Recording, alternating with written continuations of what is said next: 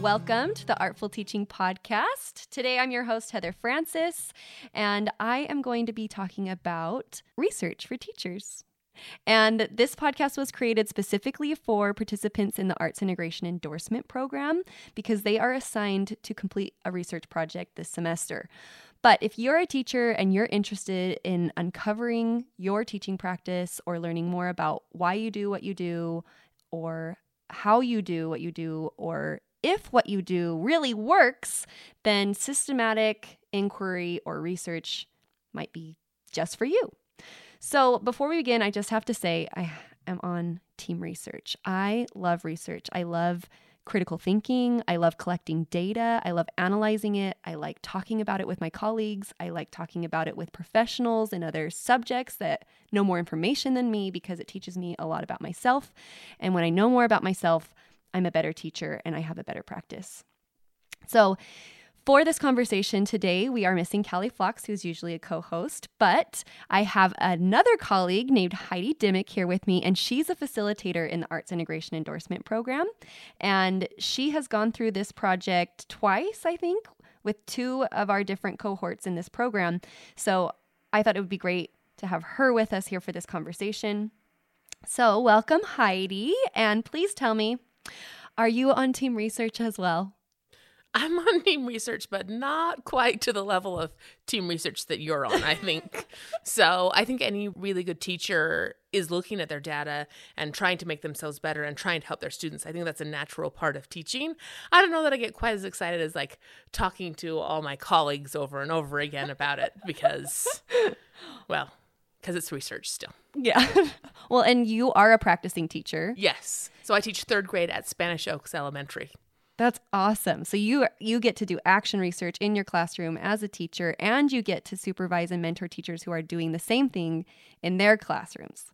And it should be stated that I get paid to do research, and I'm not a practicing teacher, so my self-study and my action research is more in arts administration and instructional design, and so I get to be a little bit more on team research because it pays the bills. And doing research as a practicing teacher, right, is a little extra work. Yes.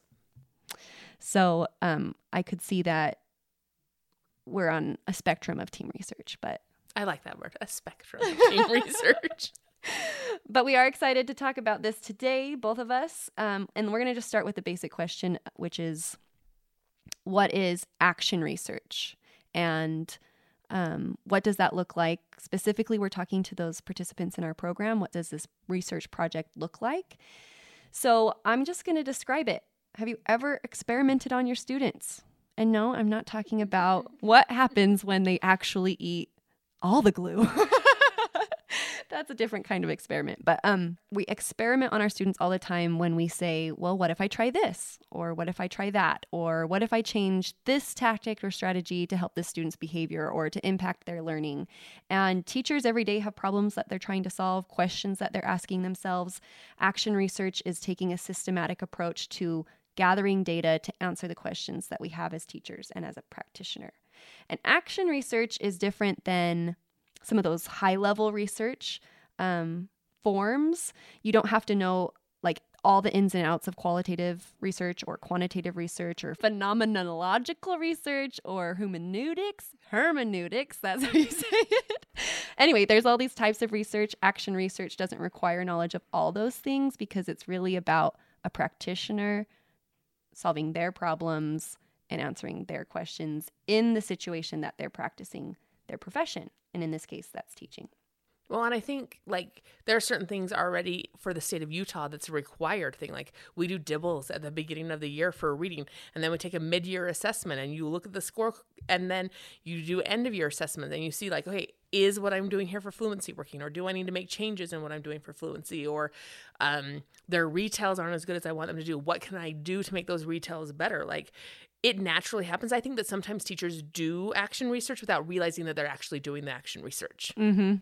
Yes. And often I think we're doing pieces of action research. So we're asking the question, we're looking at the data, we're analyzing it with our PLC or with our faculty or staff or with our principal or with an instructional coach.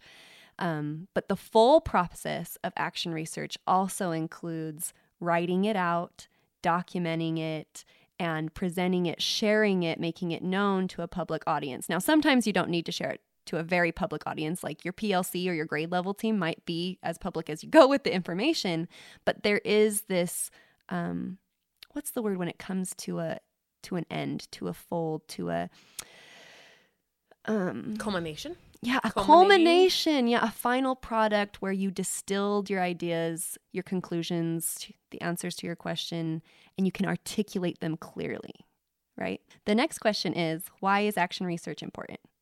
Why is it valuable to us? So I think action research is important because all the time you got to be able to talk to parents about how their kid is doing, what growth you've seen in the year. You have to be able to talk to parents. You got to be able to talk to your teammates. You got to be able to talk to your principal. Sometimes you have to talk at the district or even the state level to be able to say, this is what it was, and this is how I know I got there. Right? And I think that the action research is making sure you really understand how you got there. It wasn't hey, yeah, my numbers for DIBELS are 10 times better than they were last year because a miracle happened in my classroom. My numbers are 10 times better because I did this and this and this. And these things can be repeated in another classroom. And I think that that's what it is. It's having enough knowledge that you could say, you could go and duplicate this in another classroom and see the same kind of results. If you're just saying, I don't know, I just kind of do some stuff, that's not helpful to anyone. Yeah. So there are, with action research, where it's not like some of those high-level research styles or forms, it has had some criticism that it's not generalizable, that it's very anecdotal. But I would argue that it does, like you said, have some transfer. If you can uncover your practice as a teacher and say, this is what I'm doing and this is what the data says, you can articulate it and you can transfer it to another teacher who could then decide if they want to pick it up and try it or if they'd like to implement it in their classroom and also test it for themselves, right? So it could be transferable, but there's still that, criticism that it's not generalizable. Like, if I use this intervention in my classroom and it worked for my students, we can't say it works for all students, but we can say, and now I have a one-page paper to share with you how I did this. Here you go, partner, colleague, friend, teacher. Now you try it and see if it has impact on your students. So I would say advocacy, like you're talking about, is hugely important, being able to articulate what we do as teachers. And then especially in this program, how can you say, like, what does it mean to be an arts integration endorsed teacher? Well, once you've gone through a research project where you've really identified and articulated what you do with the arts to impact student learning or the culture in your room or the relationships in your room, whatever you're focused on, you will be able to have a pithy answer to say, this is what it means for me to be an arts integrated teacher. And this is my results and my data to advocate for why it's working. And I think, too, sometimes when you start using the word arts, people tune out because they think that it's the fluff of it. This action research actually gives you some meat behind what you're saying, right? It's the teeth of hey, I'm not just doing this to do this. I do this. This is the results I had. These are the things I did to get myself there, so that it's not just a new principal coming in and saying, oh, you just are the art teacher. It's my teacher does art, and these are all of the things. Like my principal the other day, he came and he's like, now remind me again what you were teaching when you were doing this drawing project. Like he had remembered that I knew what I was teaching with all these visual art projects. And how powerful is that? So when a parent says something, my principal can be like, oh no, my teacher is doing art, and this is what's coming from it. That's a totally different conversation, I think, with parents and principals. Yes, I love it. Having the data and being able to say what happened and what the impact was is really important for advocacy. I also think that action research is important for our personal development along with that professional development. Do you have anything to say about that personal development? Well, I think that sometimes as teachers, we this will be my 18th year of teaching. So I've been teaching for a long time. And I think sometimes you get into kind of a rut of, oh, this is what I do. I just do this. Like I have interns or practicum students come and they're like, why are you doing that? And I'm like, because I know it works and I've done it for a long time. But our brains get into these ruts. This action research really can make you think about your thinking. Like, okay, I'm making this choice every day. Why am I making this choice? And what growth can I see from making this choice? So it's not just us like throwing spaghetti at the wall. It's a very targeted, I want to think about my own thought process in this one area and how that's going to make me a better professional, right? Because if we're not growing as teachers, we shouldn't be teaching anymore. Yeah. And when you said rut, I was reading about the benefits of action research, and they used that term in this paper that I read. They said, action research helps teachers identify problems and issues systematically, and it helps them see that it's possible to break a rut. When you get stuck as a teacher, which we often do, it's possible. And you can do it through action research. It's one of those ways to get out of a rut. Some of the other benefits that they described were that action research can be done by almost any professional in any type of school. It can be done to improve your practice, your educational practice, and to develop more effective ways to practice, to like improve your craft. And it can help build a small community of research-oriented individuals within a community. And I think that's important. That's something that our Arts Integration Endorsement Program does, and that I saw as a result of doing these research projects in the past, that after people have had a critical friend helping them find their blind spots, and then they've presented their research, that kind of culminating research project really builds community. Are we going to talk about critical friends? Is that one of the questions? Oh, yeah. We're going to talk about critical friends, because that's part of the question of how do we do action research? So why don't you tell us about the critical friend? All right. So the critical friend is someone who, for our program, will read through your paper or watch your video of what you are writing and reflecting about, and then reflect back on your reflections and your thought process. Now, when we first heard the idea of critical friends, I'm not going to lie, I freaked out, right? Because we live in a society that critical is bad. Like, if someone's being critical of you, like, that's not a good feeling, right? If you're in critical care, that's not a good thing, right? And so you use this word critical, and I think people's their hunches automatically go up, like, oh no, what am I going to do, right? But I think critical, we need to think of critical when we think of it as important. Like, this is my really important friend who is going to give me feedback to help me to be better, right? And so there's kind of a level of trust that has to be there for the critical friend to really, really work. That's why good PLCs are really good PLCs. Really good PLCs are critical friends of each other. You know, you bring your scores to the table, and then you talk about it, and you analyze together what it is, and they question you like, hey, we see you're doing something awesome. We want to know and understand why. So we're going to ask these questions. And I am blessed to be on a really good team right now, a really good PLC team. Sometimes I'll ask questions. I'll be like, I don't know. I'll come back next week with an answer, right? Because sometimes I have to think through what it is they're asking, and then we can get deeper in the conversation. That's what the critical friend is for our program, is really let me help you dive deeper into your thinking. And have you thought about this? And what about this? It's really asking really good questions, right? Good teachers are good questioners. That's what you're doing with your critical friend, asking them deeper level thinking questions so that they can really dive into why they're doing what they're doing. Yes. And I think it's interesting that as teachers, we do get a little guarded when we talk about having a critical friend, because we are that for our students. And I've heard it called a warm demander, where you have high expectations, but you're very warm and nurturing and encouraging. And that's what a critical friend is. You have high expectations because you just believe with all your heart that your friend is going to be the best teacher that they can be through this process. And in order for them to be the best teacher they can be, they need you to think critically, to think deeply, and to ask those reflective questions. And sometimes they're not that deep of a question. Sometimes it's just, tell me more. Like, you go deeper while I ask a very surface level question, right? That's because really true. I think it's hard personally to go deep into reflection, because I get exhausted asking myself questions, or I get lost in my train of thought and I don't know if I'm on the surface or if I'm deep, but I'm definitely complicated. And a critical friend can say, this way's up, that way's down, here's your path. And they can also check your blind spots. So sometimes you might have a question like, am I really doing what I say I'm doing? If I believe this, if I believe I'm a warm demander, am I really behaving that way as a teacher? And you might look just for evidence that supports that, yes, gold star, I am a warm demander and I'm doing what I said I'm doing. A critical friend might actually be able to point out some of the non-examples when you are like a cold, insert a different word than demander. Pushover.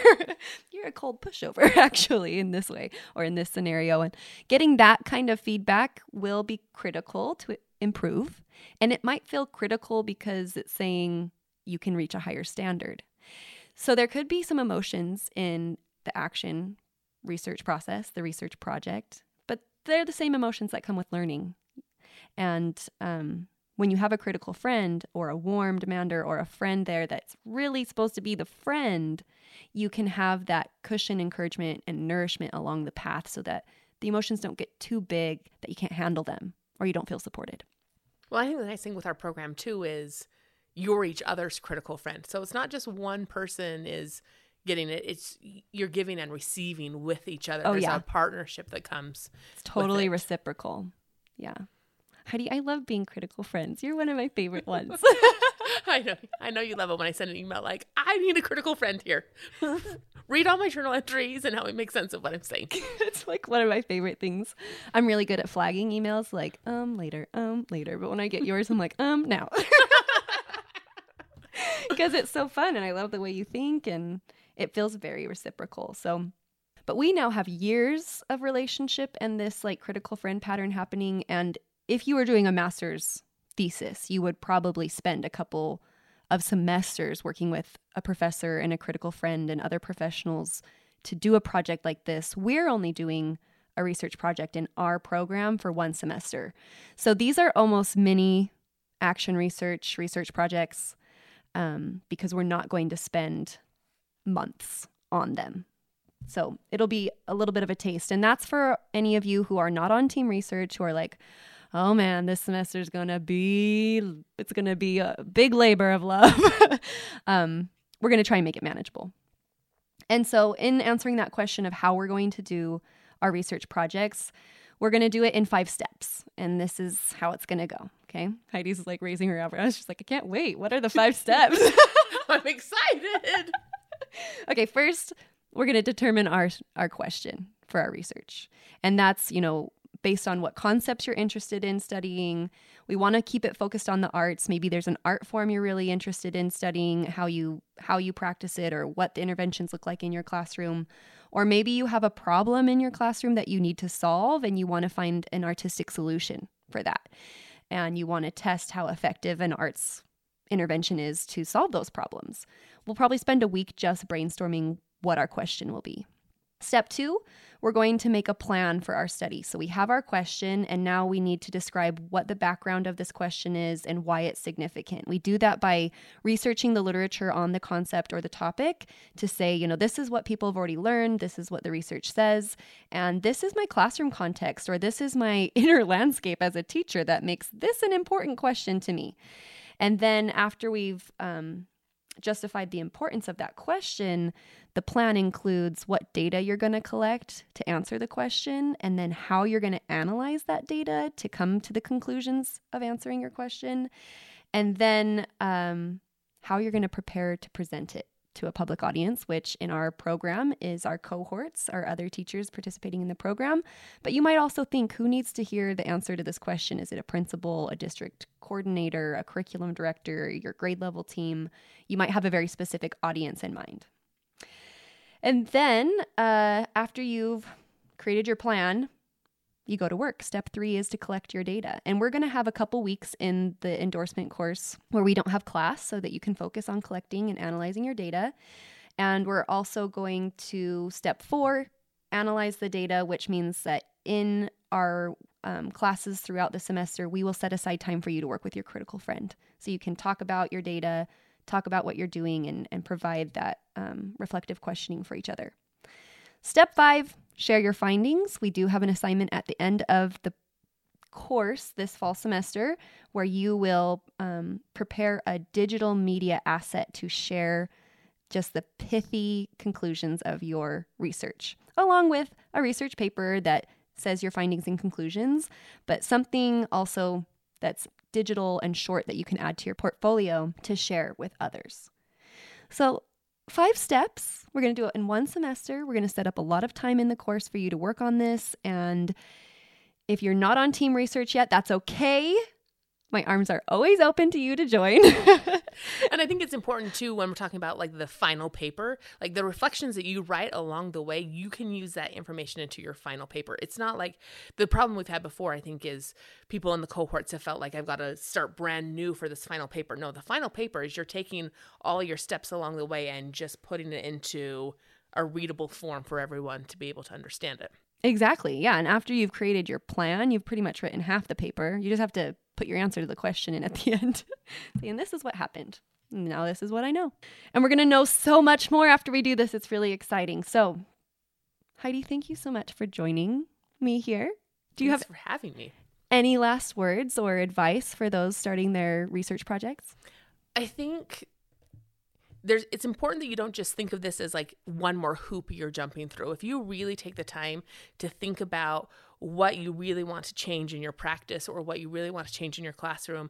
When I did my own action research, my kids brought up the problem. We had a class discussion about what they thought.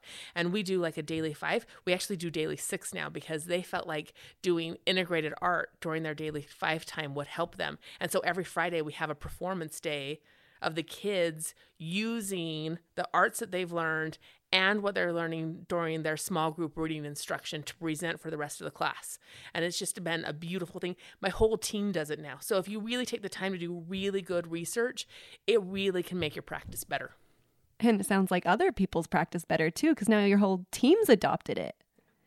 So in the coming episodes, I'm going to have another guest to help discuss the difference between action research and self-study research, which for our Arts Integration Endorsement Program participants, they get to choose if they want to do a general action research study or a self-study action research project.